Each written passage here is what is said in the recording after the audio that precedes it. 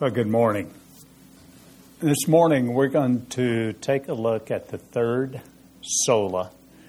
If you recall, we started with a history of the church, then we looked at sola scriptura, then the last couple of weeks, sola gratia, by grace alone, and this morning we're going to look at sola fide, faith alone. Faith alone, this was the battle cry of the Reformation. That a person is saved by faith alone, no acts, no deeds, no works can justify a man. It is by faith alone. And that faith is given to us by what?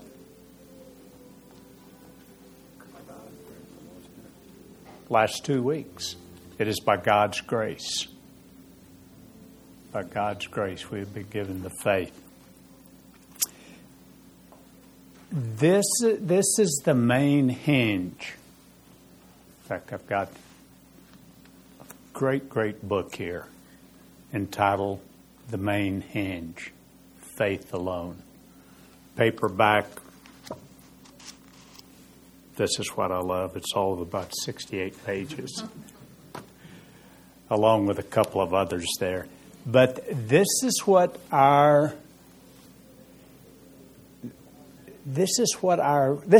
Christianity hangs on, is faith alone. It is the center point of our doctrine. Justification by faith alone. You know, and that brings us to an interesting question. I think I have it on your handout here. Is we use this term so loosely. We talk about our doctrine and our doctrine of faith. And we know what our doctrine of faith is, confession.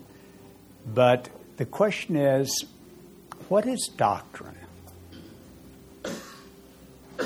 It's the center point. It's the main hinge which our doctrine rests upon. So how would you define doctrine?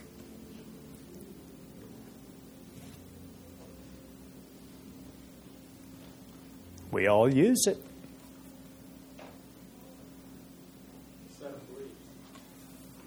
A set of beliefs. Okay, very good.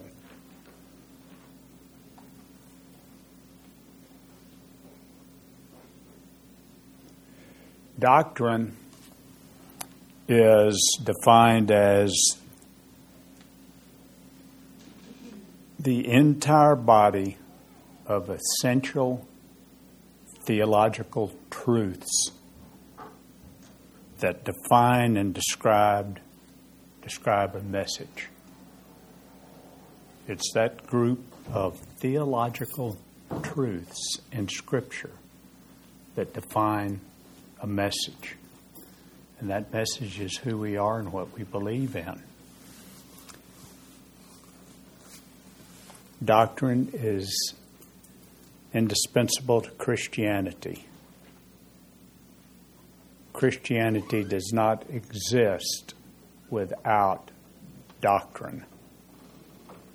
And the New Testament repeatedly emphasizes the value and importance of sound doctrine. In 1 Timothy and also in 2 Timothy, the writer says there's a pattern of sound teaching. The apostles also defended the faithful proclamation of the gospel with sound doctrine in Galatians 1:8. So just remember that. It's indispensable to Christianity. Christianity does not exist without sound doctrine that rests upon truths of the Scripture. Okay? We had a friend one time that, we were going to different churches and just discussing things. And do you remember they said, well, we both believe Jesus is the Savior. So forget all the doctrine stuff. I mean, just forget that. And I thought, how do you separate that? But just as long as you are saved by Jesus, that was fine. And I do understand that that is the common bond between all of us. But doctrine does matter. Oh, absolutely. So it was just, I think a lot of people just... I think once you start exploring Scripture and leading someone to Scripture, and we're going to talk about that in just a moment when we talk about Martin Luther, but I think once you start leading people to Scripture and showing them what really believing in Jesus means, are you just believing in Jesus because you can get your ticket stamped and you're going to heaven? Or do you believe in Jesus because you have accepted Him as your Lord and Savior, and you're going to live a life becometh a follower of Christ? It's two different things. You have a comment on that? How did you know? Because you were looking. Just to go on with what Gail was saying, I hear that all the time with college kids, college students, but just people in general, and just remembering exactly what you said. We all believe in Jesus. Let's just forget about the doctrine. And saying that we all believe in Jesus is doctrine. And so it's important to recognize that what is it that we're really pushing up against? And what we're pushing up against when people say things like that, they don't want to deal with doctrine, is they're pushing up with the idea that doctrine divides. Mm-hmm. And that has become, in some ways, a sacred part of the relative truth aspect of our culture, that I don't want to, plant my flag anywhere that's going to, offend somebody or push somebody away. And so let's just get rid of all the things that do that. And doctrine is going to be one of those things, because naturally it divides. I mean, we're talking about the Reformation here, right? And the question that we're asking then is that division worth it? I mean, certainly it's not the goal. We were not seeking to just completely separate ourselves from people. But as it is, this is the natural consequence of planting a flag and saying, I believe this about Jesus. And, ask the martyrs. They think it divided. And was this their goal? No, but I think that is one of the almost untouchables of our culture. Let's just leave all this stuff out that's going to really step on people's toes. And we just don't live like that in general. There are things that we believe that are all doctrine, whether it's Christian or not, that we live by, that we're not going to negotiate or sacrifice. And at some point, there's going to be difference, and that's okay. Yeah. Very good. I'm sorry. No, go ahead. I just say, because that makes me question, is there a difference between doctrine and practices? Because, obviously, we baptize infants, but other Christian denominations do not. So would you put that under the doctrine umbrella or just under the practices umbrella? Because I've said many, many times, we tend to focus on what divides us rather than what unites us. Mm-hmm. Like Baptists, Presbyterians, Lutherans, Methodists, whatever.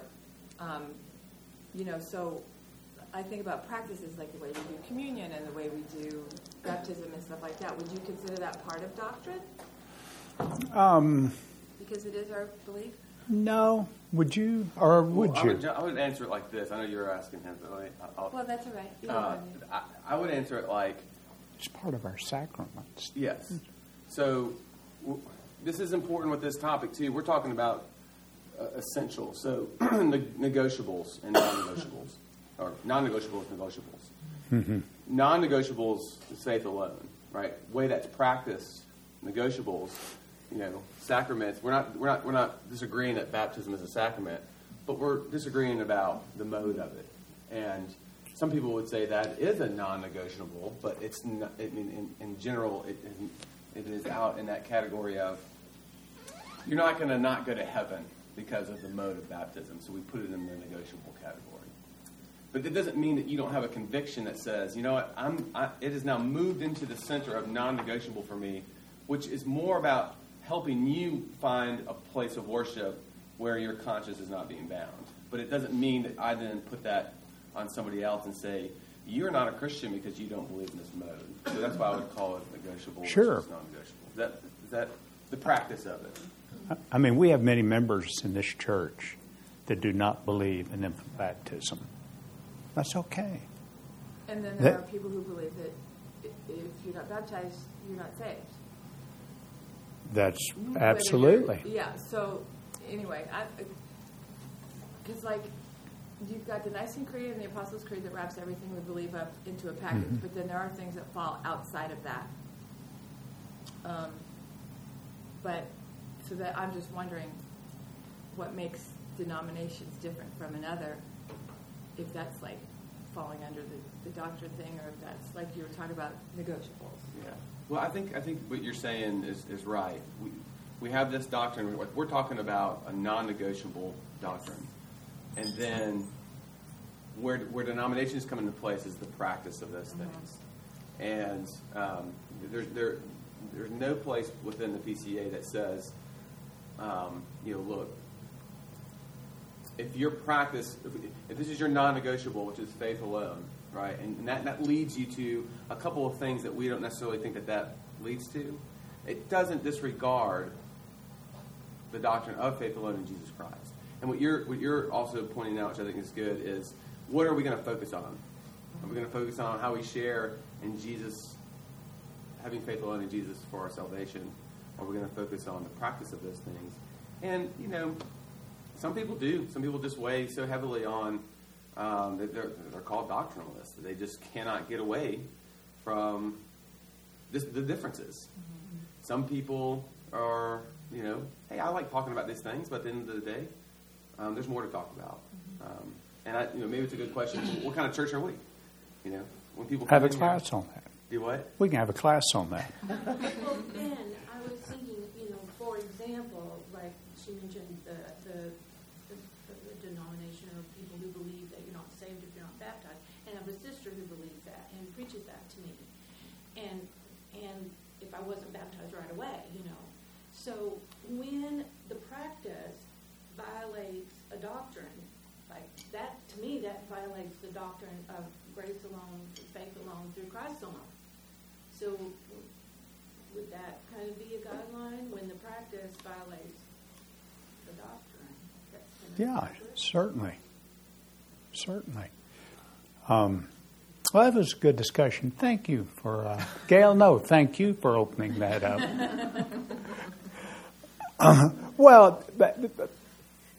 Ryan has a great point in that this was so important to the reformers that they were willing to lay down their life for it and to become martyrs for this. And it still continues today. All right, back to our notes here. If you look at how the reformers began, they're talking about sound doctrine. It was a careful exegesis, and that word means to carefully examine, critical examination of the Scriptures. For Martin Luther and others, it began with Habakkuk 2:4. A little background about Habakkuk. The Babylonians have taken the Jews, the Israelites, into captivity. They are being treated horribly as slaves. And finally, Habakkuk asked God, how long is this going to last? How long is this going to last? And he does that with trembling fear. And God replies to him. If you go and read the Scripture, he said, write these things down. And in that, he said, in due time, I'm paraphrasing, in due time, I will take care of the Babylonians. Then he comes to Habakkuk 2:4, and he says, the righteous shall live by faith. It's the first time we see that in Scripture. But it's so important. It's so important that Paul uses this multiple times in Scripture, in his letters. The righteous, he is quoting Habakkuk, the righteous shall live by faith. I've got some quotations here by noted theologians on faith alone. Yes. Can I go back on the little rabbit trail we were just on? No. Can I just notice, exegesis, critical examination of the Scriptures. One thing about, say, baptism, there's no specific on that in the Scripture. I mean, you can interpret one way, and more people can accept that way, or you can interpret the other way. But when it comes to faith alone, that seems like it's specific. It's black and white in the Scripture. Well, would that be one good discernment of what would be, what do you call it? Negotiable. Thank you. Negotiable, non-negotiable. Sure. That's what I mean. If you took someone back and did a careful exegesis of Scripture, allow Scripture to interpret Scripture, and look at all. We're going to look. I've got a page here on the back, and it's about a half of the passages that I could have put in here, where Paul says in his letters, "You are saved by faith alone. It's not of your works; it's by the grace of God." And you look at all those passages, it's perfectly clear to someone that salvation is by faith alone from a gift of God, by His grace, and not by works. And again, next week we're going to look at faith versus works. We'll look at what Paul says in his letters and what James says in his book. But we'll get to that next week. Okay, I won't interrupt you. No. Continue. Isn't that typical of a wife? I'm through talking for the time being. Now you can continue. And thank you so much. She's added so much to the class already. It is. Anyway, let me very quickly just read these quotes to you. The confession of divine justification touches man's life at the heart, at the point of its relationship to God. It defines the preaching of the church, the existence and progress of life of faith, the root of human security, and a man's perspective for the future. This was Berkhouwer, a Dutch Reformed theologian and professor. William J. Seymour says justification and regeneration are simultaneous. The pardoned sinner becomes a child of God in justification. Then J.I. Packer, the truth is that though we were justified by faith alone, that faith that justifies is never alone. It is always fruit and good works and transform life.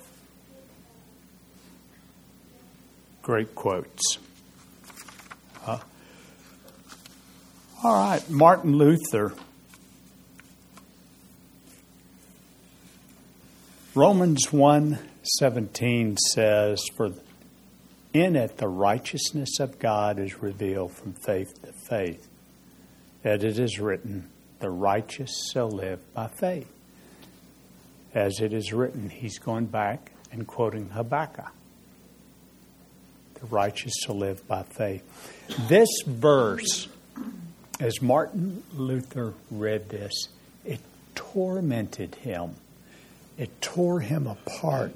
It put him in severe depression for years.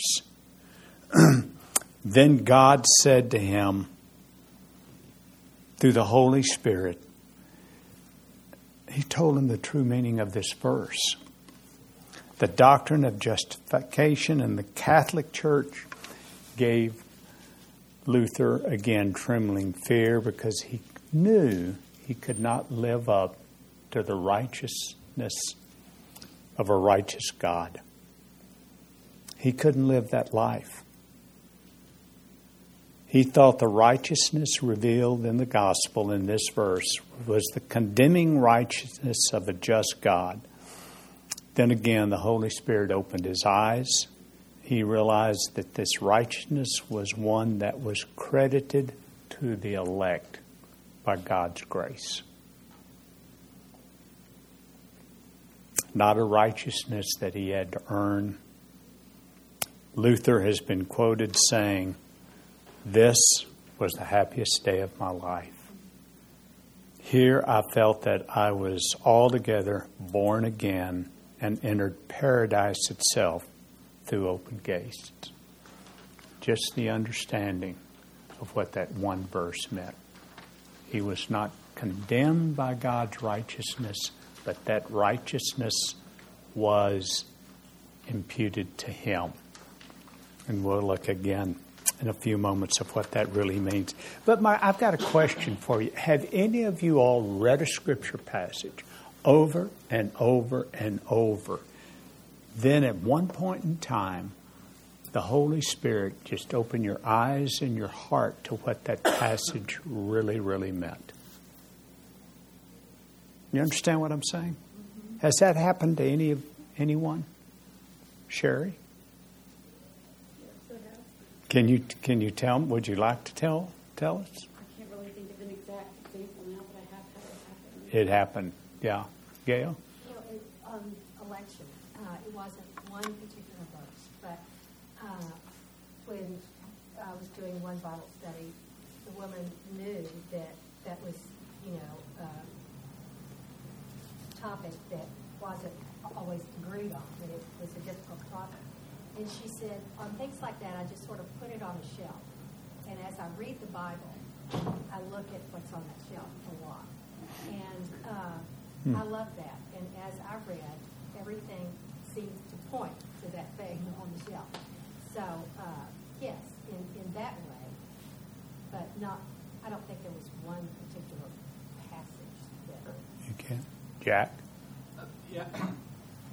It seems to me just about everyone on their trek to Reformed theology has had to look at Romans 9 in a different light than what maybe you've been taught before.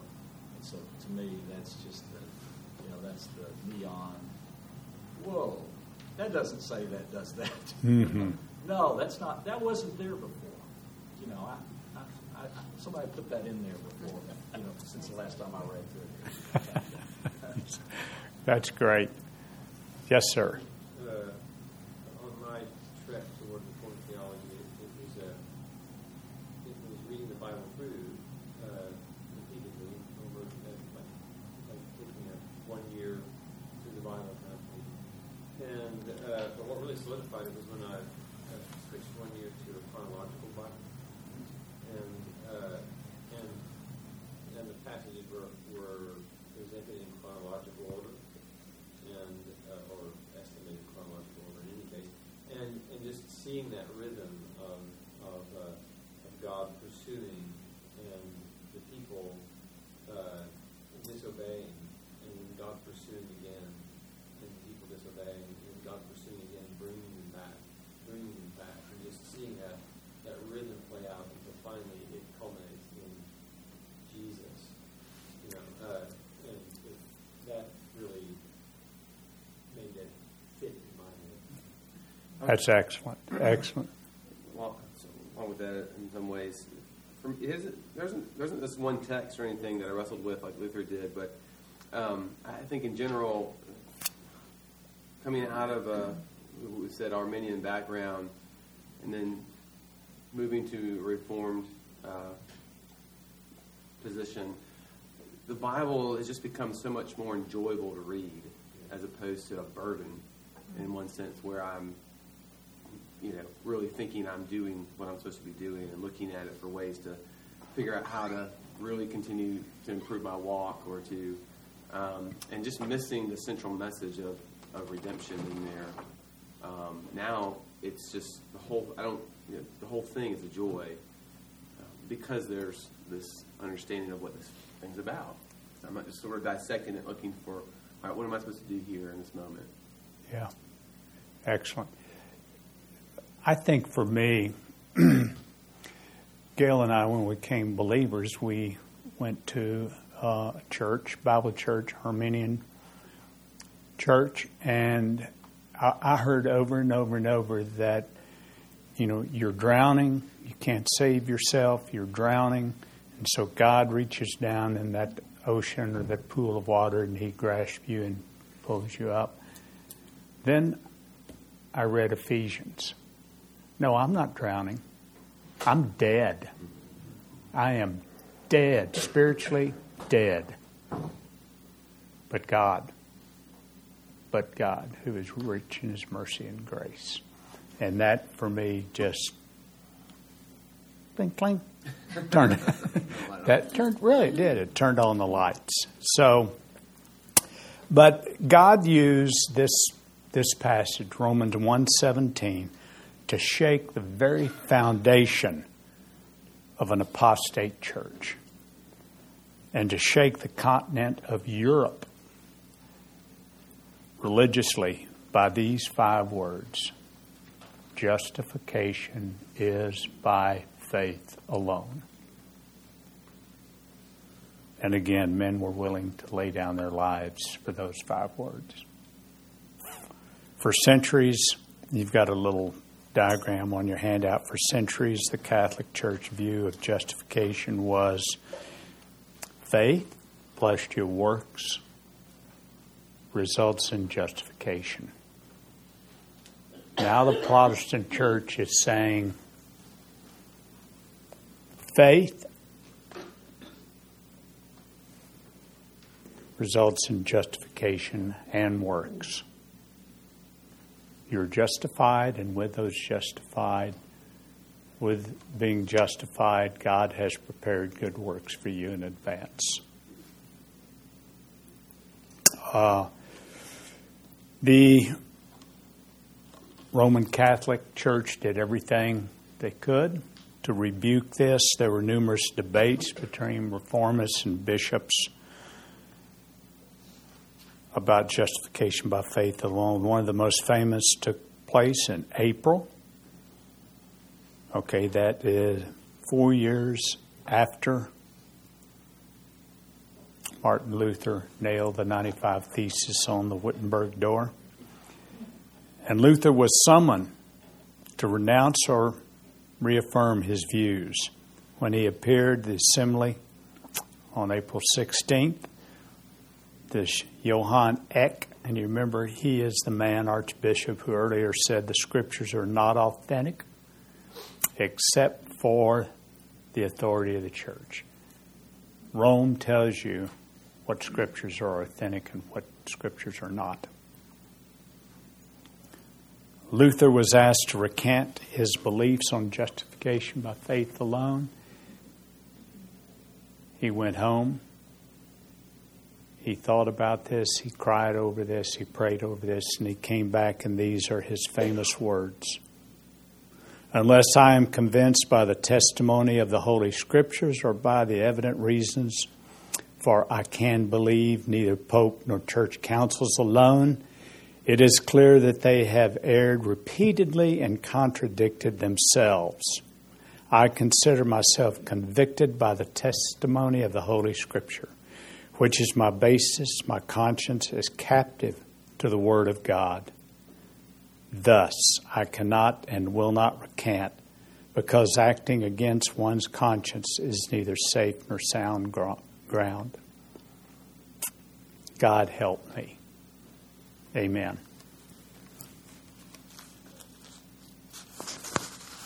In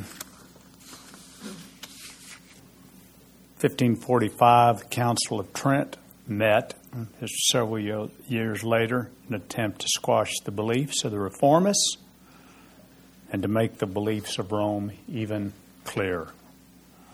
The council met 25 times over the next 18 years. This went on for a long period. Well, it's still going on, a long period of time. Council became one of the most significant series of meetings in the history of the Christian church. A lot of people are not aware of that, the Council of Trent. Think about this, 25 times over 18 years to rebuke those 5 words. And you all think it's hard to get something through our session. That's right. But you know, it took all the power away from the Catholic Church. Their whole means of surviving. I mean, their works. It puts it all in God's hands. Yeah. Everything that they have been saying the priest can do. Well, here's their response. Look at these. There's 4 of many, many responses. If God saith that the justice received is not preserved and also increased before God through good works, but that he saith good works are merely the fruit and the signs of justification obtained, but not a cause of the increase thereof, let him be an anathema.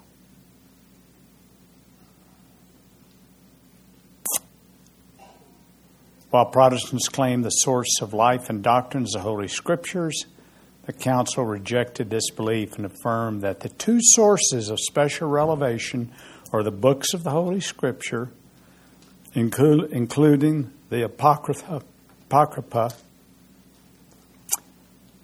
which that includes the teaching of purgatory, prayers for the dead, so forth, and tradition. Tradition is what? Tradition is what the Pope says. That's what tradition is. You remember Pope Pius was asked to define what tradition was in the Catholic Church, and his response was simply, I am tradition. That should take care of it. These declaration, anathemas of the Council of Trent have never been revoked.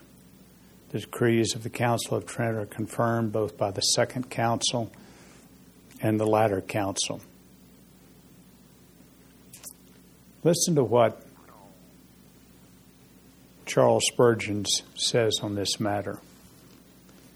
Any church which puts in the place of justification by faith in Jesus Christ another method of salvation is a harlot. In other words, any church that does that, they're a prostitute church. John Calvin called the doctrine of justification by faith the main hinge on which the door of true religion turns. This doctrine affirms that salvation is by grace alone. Jesus Christ is the Savior. Any questions up to this point? I have a few scripture passages to see what Paul's words are on justification, and also our Lord Jesus, what he says about this. We are really running late because of Gail's question earlier.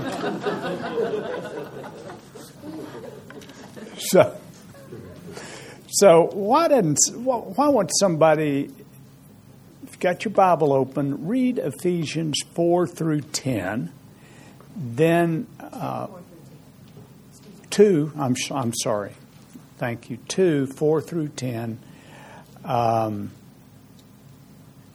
Somebody else look up Galatians 2:16. Then someone else, if you would, 1 Timothy 1:15 and 16. Let's look at those 3 real quick. Ephesians 2, 4 through 10. Who would read that, please? But God, being rich in mercy, because of the great love with which he loved us, even when we were dead By grace you have been saved, and raised us up with him, and seated us with him in the heavenly places in Christ Jesus, so that in the coming ages he might show the immeasurable riches of his grace and kindness toward us in Christ Jesus. For by grace you have been saved through faith, and this is not of your own doing. It is the gift of God, not a result of works, so that no one may boast. For we are his workmanship, created in Christ Jesus for good works, which God prepared beforehand that we should walk in. This verse is so rich. Let's just stay here a moment and look at, if you have a Bible, look at these passages and what are the attributes, the character of God that you see in these verses? Merciful. I'm sorry? Merciful. Merciful. Loving. Loving. Powerful. Powerful.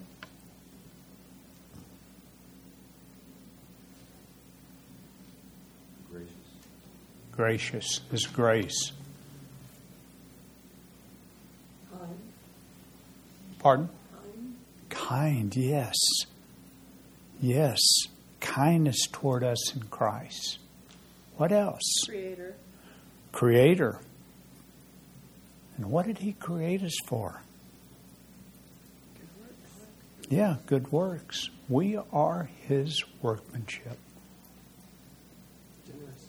Folks, each one of you are unique and a special child of God. God has created you the way you are. I mean, how sweet is that? I am who I am because God created me this way. You know, a lot of times I would think, well, I'd like to be like Ryan. You know, nice looking young man, you know, wise, been to seminary, I think. But then I said, no, God created me in a special way. That's right, Ben, he did. Boy, he sure He did. did. I am who I am. Okay, who has the next verse there?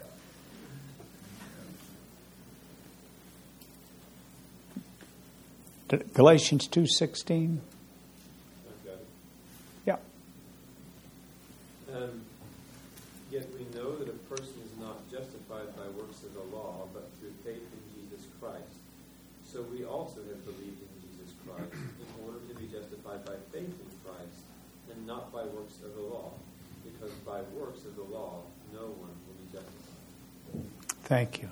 Can that be much clearer? Huh? I was going to ask I- the yeah. Catholic Church and their commentaries, how do they treat that? It goes over it like 3 times. Yeah, it does. They put a twist on it. They're good at spinning. Last one, I believe, was 1 Timothy 1:15 and 16. The saying is trustworthy and deserving of full acceptance, that Christ Jesus came into the world to have sinners, to save sinners, of whom I am the foremost. But I received mercy for this reason, that in me, as the foremost, Jesus Christ might display his perfect patience as an example to those who were to believe in him with eternal life. Yes.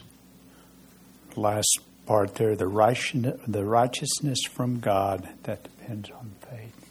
Then lastly, let's look at this story in Luke that Jesus is telling. It's Luke 18:10 through 14. I will read that. 2 men went up to the temple to pray, one a Pharisee and the other a tax collector. The Pharisee, standing by himself, prayed thus: God, I thank you that I am not like this other man, extortionist, unjust, adulterer, or even like this tax collector. He says other men. Then he says even like this tax collector. I fast twice a week. I give tithes of all that I get. But the tax collector, standing far off, will not even lift his eyes up to heaven, but he beat his breast, saying, God, be merciful to me. I am a sinner. Then Jesus says, I tell you, the man that went down to the house justified rather than the other, for everyone who exalts himself will be humble, but the one who humbles himself will be exalted. How did the Pharisee see himself being justified in this story? By his good works. By his good works. By comparing himself to others and commending himself. What was the root of his sin? Pride. Pride, which is the root of most all sins, is pride. But what did the tax collector do?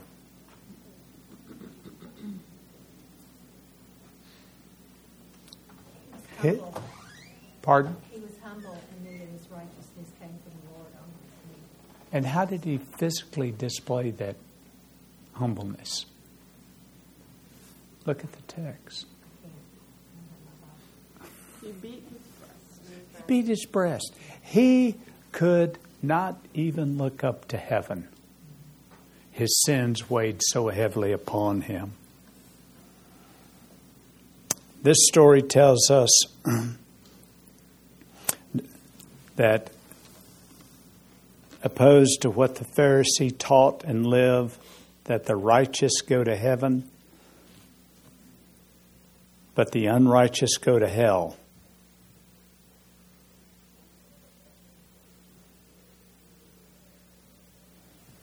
The tax collector was justified. He knew he was a sinner. He knew that by his good works there were none, that he couldn't go to heaven. That's just an interesting story that he tells, and that's so much like many of us look at other people and say, I am more righteous than this person. I do better things than this person. I go to church. I teach Sunday school. I'm part of a men's Bible study, ladies' Bible study. God looks where our heart is. Well, we have got no time left. These last two, Roman numeral number 5, we'll look at that beginning of next week. How does sinful man then become righteous? If it's not our own righteousness, whose righteousness is it? Then how do believers receive this righteousness? Then we'll also look at faith versus works.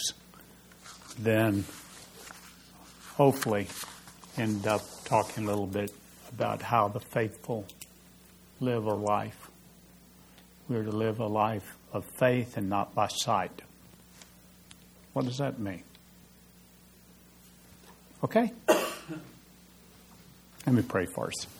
Father, we thank you for this time. We thank you, Father, for your word. And Father, we thank you for those men that came before us some 500 years ago, willing to stand up to Rome, stand up and declare that justification is by faith alone. Father, their beliefs were as such they were willing to fall on the sword for it. Father, I pray that we would be of the same heart, that we would thank you daily, Lord, that we are saved not by our own works, Father, but by the works of Jesus Christ, by your abundant mercy and your grace. Father, now would you prepare our hearts that we may go into worship. And Father, we pray that everything we do, say, think, see would be to your glory. In Christ's name, amen.